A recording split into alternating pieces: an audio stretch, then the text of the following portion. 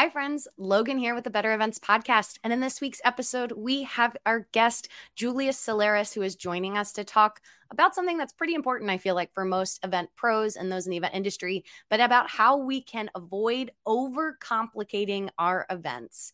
And we break it down into a couple of different buckets, but he's got some really good nuggets for you if you are in the planning process for one of your events, or maybe you came off an event and you were feeling overwhelmed and you're a little confused about where things went wrong. He's got some good frameworks and bits of advice that you can apply to your next event to make it as simple as possible and just help save all of us a few gray hairs in the event planning process. And before we jump into it, I do want to remind you, if you are enjoying what you're hearing, please consider sharing this episode with another event pro in the community or share it on social media, or you can always buy Mary and I a coffee. This is something that we do for fun, and we have loved growing this community along with you. But every little review also helps us continue to grow and learn together. But without further ado, let's get into the episode. Welcome to the Better Events Podcast. Join two event strategists, Logan Clements and Mary Davidson, who believe we can all create, host, and attend better events. In this podcast, you will learn about event strategy and actions that you can use today as an event host, planner, or manager. Hear directly from the people who are creating innovative and inspiring events today and tomorrow, and grow your business along the way. Now, let's get started, and thanks for listening to the Better Events Podcast. Hello, everybody. Welcome back to another week of the Better Events Podcast. We are so happy to be with you this week and with our guest. And today we are talking about how to avoid overcomplicating your event with Julius Solaris. And so we have a great conversation ahead. So we're going to just kind of jump in and head right into it. And so I'm going to pass it over to Logan to introduce our guest today. Thank you, Mary. And yes, we're saving as much time as we can. So Julius Solaris is regarded as the most influential person in the event industry. He is the founder of Bold Push, a management consultancy agency for the event industry. He founded Event MB, exited to Skiff in 2019, as well as Show Themes, which he exited in 2018. And he has worked for high-profile technology companies like Swapcard and Hopin and different tech events. He has been named one of the most influential individuals in the meetings industry by many magazines and media for the past 10 years. More recently, he has been a meeting industry influencer 2022 by Meetings and Conventions magazine. He has also conducted some of the most groundbreaking research of the event industry, over 3,000 events reviewed and 15,000 event professionals interviewed. Whew, Julius, we're excited to hear more about this. His analysis and reports have been downloaded by over 300,000 event professionals. 300,000 more read Event MB every month, and over 50,000 event professionals attended Julius's events. He has been a keynote for events in over 13 countries and over 200,000 attendees. Julius, is there anything you'd like to add to that lovely intro? Yeah, no, I have to cut it down. It's too long. I don't want to alienate people with like so many numbers and all of that. Oh my God. But no, it's a pleasure to be here. Thanks for having me. Fan of what you do and the podcast. So it's an honor to be here. Thanks for having me.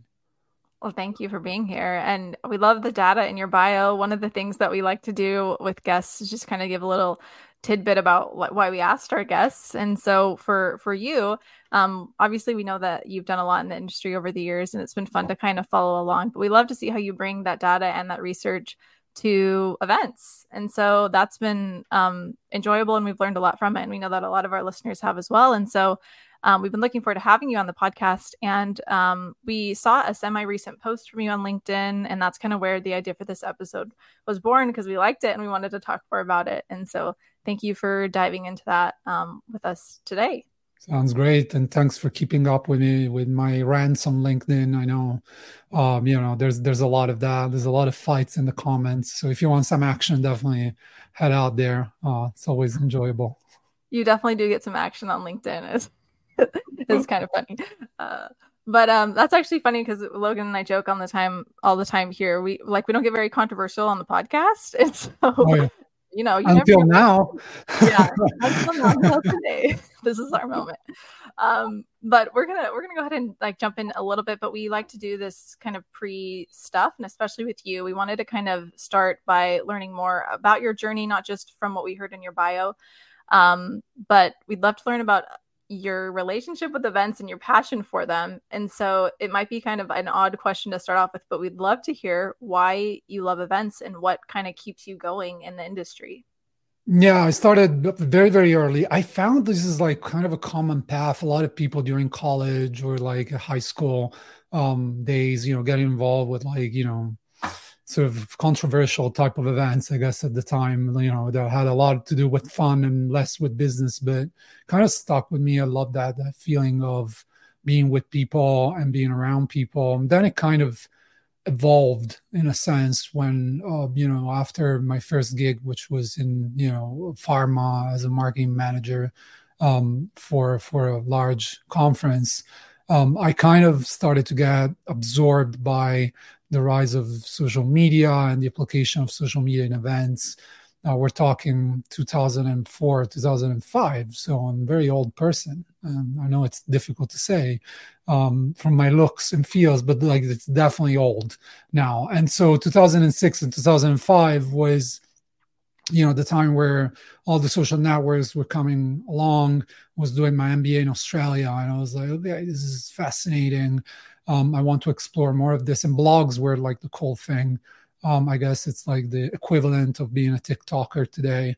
I was a blogger, back then. And so, they say you have to pick a topic where you can write 50 articles, 50 posts about. And for me, it was events back then. I had this interest about the intersection of events, technology, and social media. And so I started blogging about it, which has been a solo journey for the first probably 4 years before not even my family, I'm Italian, could understand what I was writing. So I was like, yeah, a very lonely journey for a while. And then the rest is history. So that's kind of my atypical journey. That's interesting to hear that intersection of events, technology, and social media. You were groundbreaking kind of in 2004, and it's still incredibly relevant almost 20 years later, which is so cool. Because I still have a job. Yeah. Who knew? But Julius, if you had a piece of advice for event professionals right now, in 2023, what would it be? Interesting. There's so much going on, right? So I feel like the industry, it's tough to realize how much has changed in the past 2 years and this is not just the, stereotypicals of post-pandemic, during pandemic, we all get that.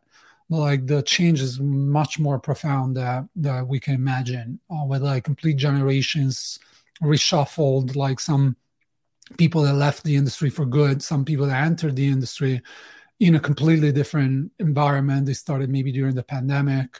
And so what do you do today? You try to make the most of what's happening right now. That's my advice. You try to, maximize, I'm actually back. I was on site for a meeting here in Vegas with Event Connect, and they told me that they have 1,500 people registering at the desk. Like, they showed up the day of the event out of 3,500. So it's almost like 50% of attendees showing up between like the previous 2 days and the day of the event. So that's unheard of. Like that's like, you used to plan these events months in advance. So that's gone. And so how do you deal with that? You make the most out of it. You're as flexible as possible. You try to understand where the pendulum is swinging right now. It's in person, so make the most out of it, and then be ready, because it's probably not going to be like that forever. So, keep an eye out and like try to be on top of everything that comes your way.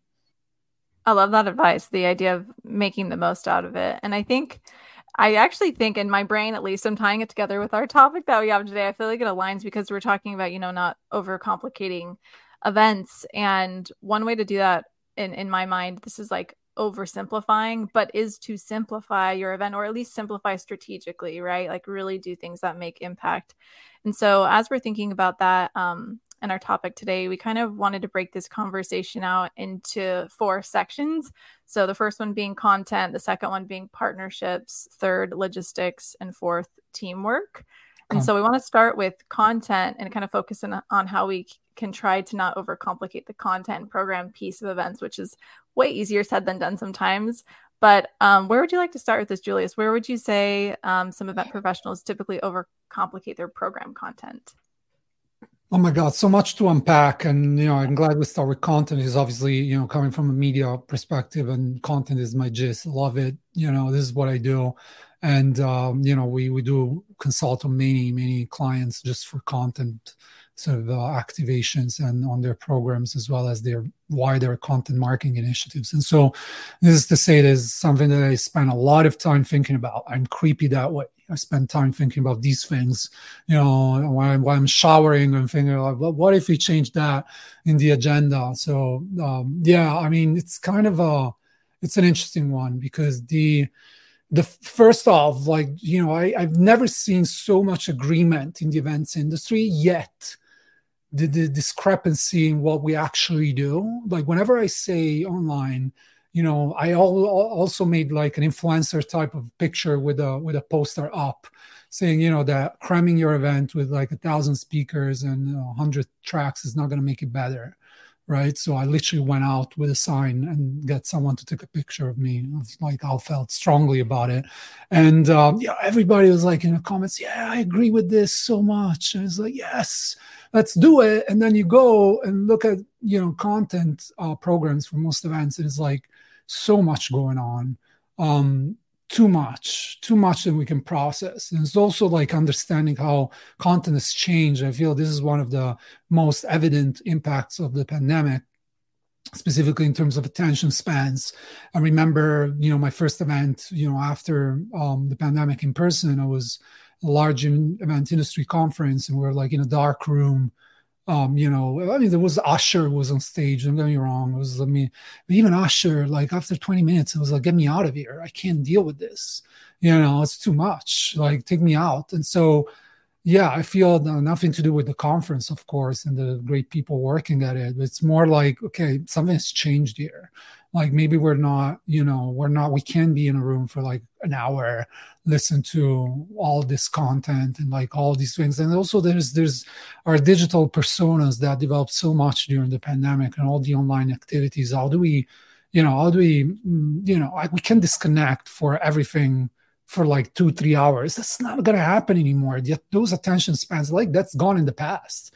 Like we have to realize that. That's kind of it. So how do you adapt your content to be kind of like, punchy, immediate, relevant, attention spans, keeping the attention on, once you implement, but taking a step back at agenda level, are you developing a narrative that it's kind of like, driving people through a journey, and sort of showing them the different touch points of that journey, and those become the session, and you're kind of like developing a story with your agenda. That's my ideal. That when I see a story in an event and like, the session is like part of like a crescendo, if you pass me the term, of like how they develop the audience in a sense, that's like kind of the nirvana of programs. But like, how many times do we see that? Very, very very rarely. Why? Because we have to accommodate pay for play sponsors, and like, there's like a mental equation that as many speakers as we put, the better, and so the more speakers the better, and so we're going to attract more people, more personas, and so forth. But like that's solving for the wrong issue. I feel like there's a basic ignorance of the business model of events that's kind of even before that, and sort of maximizing sort of the revenue of some of the events that we work on. Like we work with many clients sort of saying, okay, but like, let's take a step back. How do we maximize the revenue without starting adding more and more, so that we, think of like, tech companies that, think of Apple and how they take away features in most cases, right?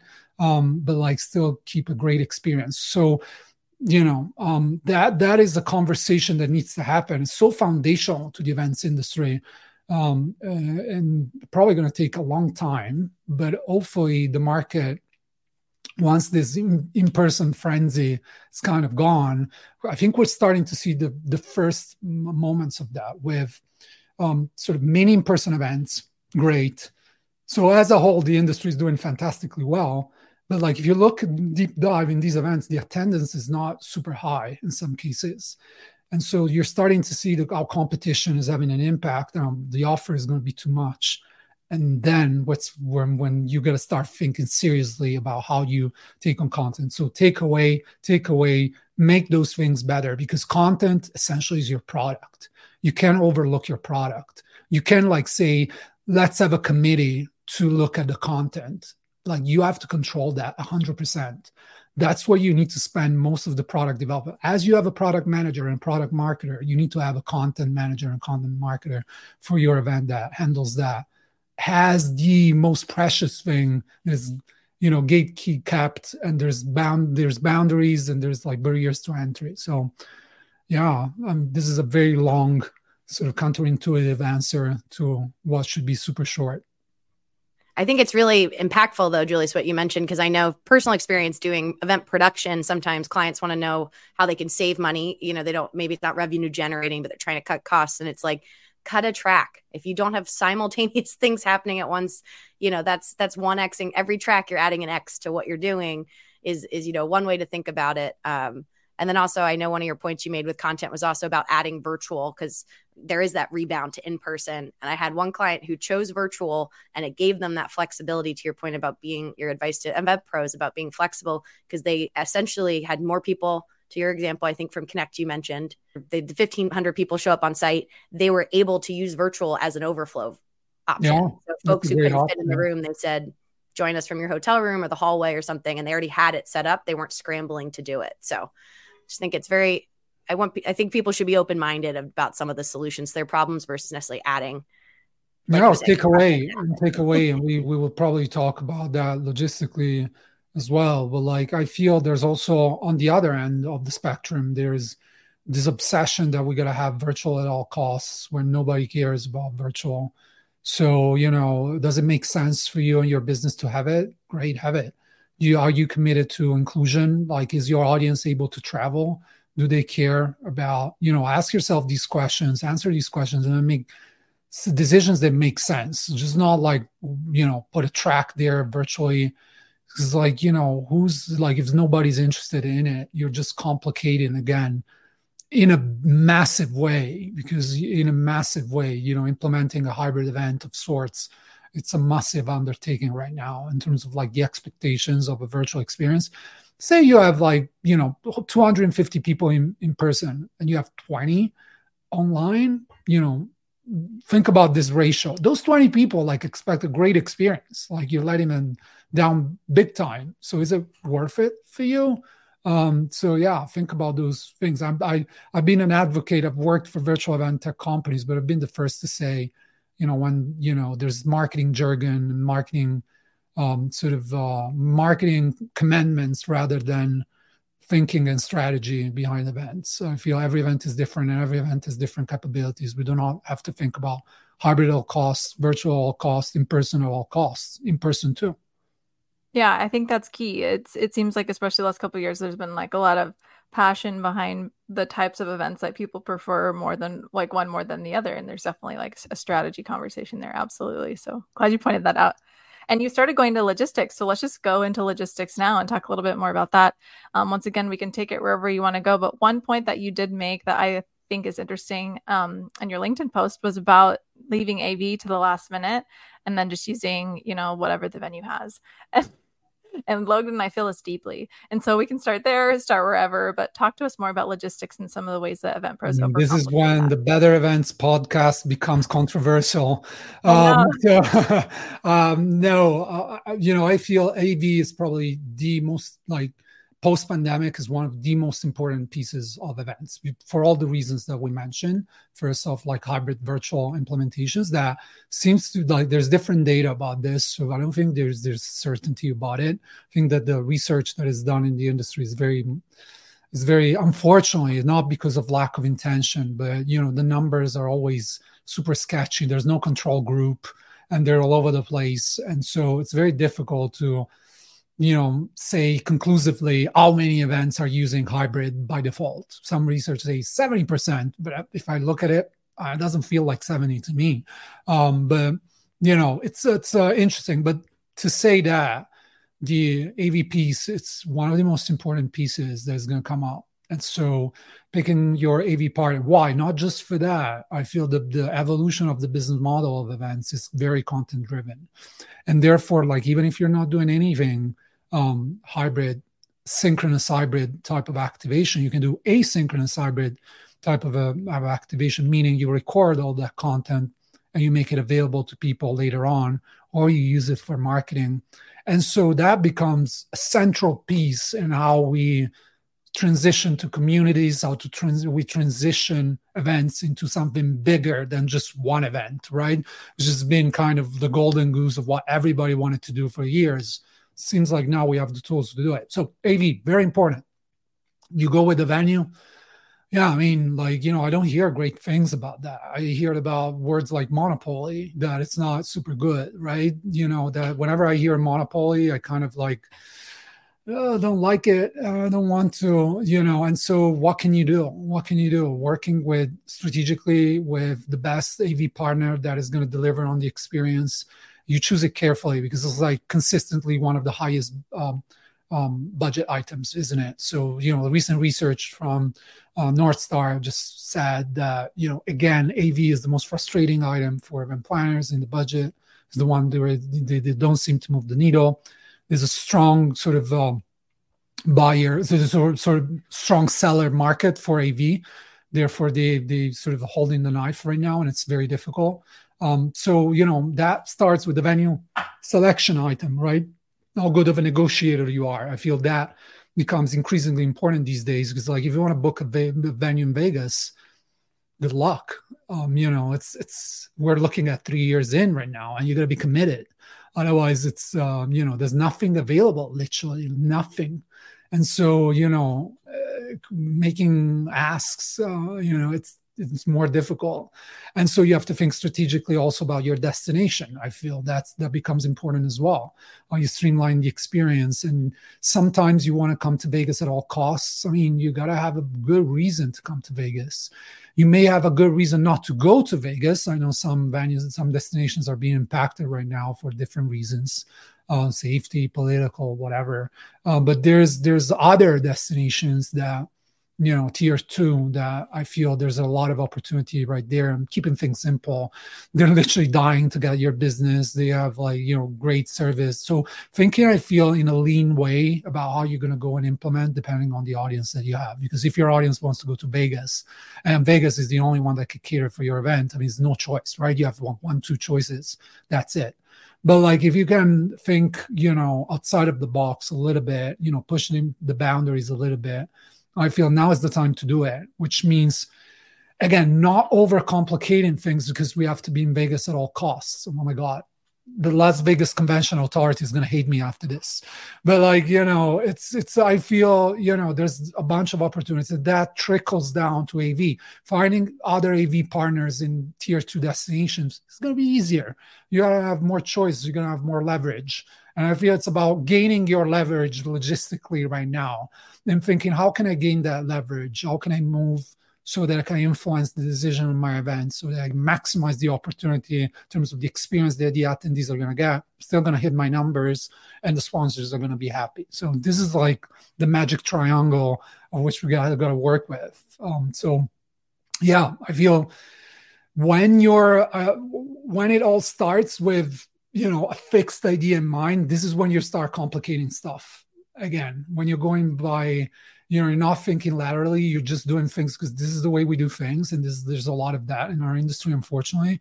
I feel then you're kind of cornered into making decisions. And AV is one of the most important one that is going to have an impact for you. So think, if you're able to save hundreds of thousands of dollars out of AV, how are you going to spend that money? Not as just you're going to save it and that's it. You're going to take it back.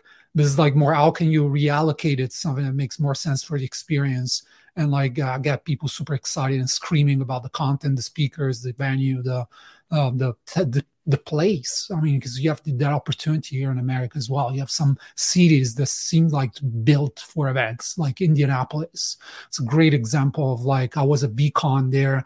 It seems like it's built for an event. You can walk around everywhere and everything is in the vicinity of the convention center and all the hotels are connected. It's so great, right? There's so many examples. Like Austin is a great example, but even though Austin is tier 1, super busy right now, so it's more complicated there. So yeah, I hope this answers your question. Yeah, and I think any event professional is always happy to figure out how we can uncomplicate logistics, because I feel like that is one that, like you said, it once that ball gets rolling, it can get quickly out of control. But just kind of shifting a little bit to our next bucket we had for how not to overcomplicate things. But what would be your advice for event pros to avoid complicating their sponsorships and partnerships? We kind of talked about revenue generation and mentioned them a little bit in content, but what would your advice be? So we're actually working with 2 clients at the moment on that specifically. And so, one is a large event, first event of its kind. And, we started with the sponsorship packages. And it's interesting, we were brought in when they already created some sponsorship packages. And I was like, what is this? What are we doing here? It's like, is this a book I need to read under, the sun when I'm like getting tan during summer? Like, what is it? Like, 50 pages of prospectus. But it's still like, what a lot of people do. Like, again, there's this tendency of like, we got to make you feel that we're giving you value by cramming this with so much information. This is like, it's so pervasive across the industry. We work with like go-to-market and positioning with event technology companies. You go on their website, it's like amount of data and like huge paragraphs. And it's like, who's going to read this? Who's the time to read this? All of this. Like when literally my attention span is like 2 seconds. So, I'm looking for certain things as a sponsor, right? When I look at your prospectus. And so I'm looking at, what's the price? What's the different levels? What am I getting at different levels? Right? That's that. I kind of have an idea in mind of what other events are doing. So you got to be doing your own work and doing some benchmarking in terms of your competition, what they're offering. Then it's like, about creating that twist. It's not like you have to be super dry and give them like, a table and that's that. I feel like, you can connect with people. You have to show them the outcome. You have to show them what's in it. What is the end value for them? Are they going to be part of the community if they invest in your event? How are they going to be, voicing some conversation? So there's a lot that can be done marketing wise. We're talking about 2-3 statements with some nice pictures, not like writing your life and like what you did like 20 years ago and like giving us all the overview of your career. We're not interested in that. Like, because at the end of the day, we're going to make quick decisions. And so I feel like streamlining, sort of cutting as much as possible so that you're delivering that information that matters. And on the other end, they're making the decision. But also, I think withholding information is just really important and powerful as well. Obviously, you don't want to upset people, but also you don't want to give away the perspective so easily, without qualifying people. So we work a lot on that as well. Because like a lot of people, they just want to know. They're just curious. They just want to do the benchmarking we were talking about. So there's a lot of that happening.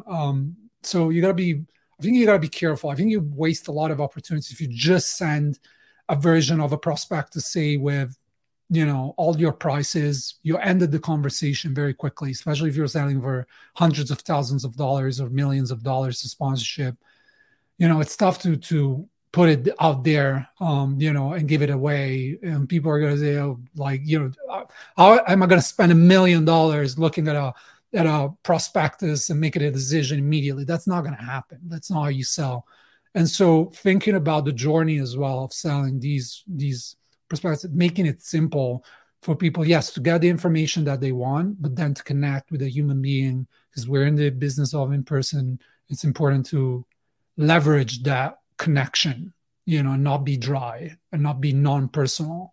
And so rethinking that strategy, making it as lean as possible, but also like not giving away too much, not, making it too fast and too quick. And there's a lot of that.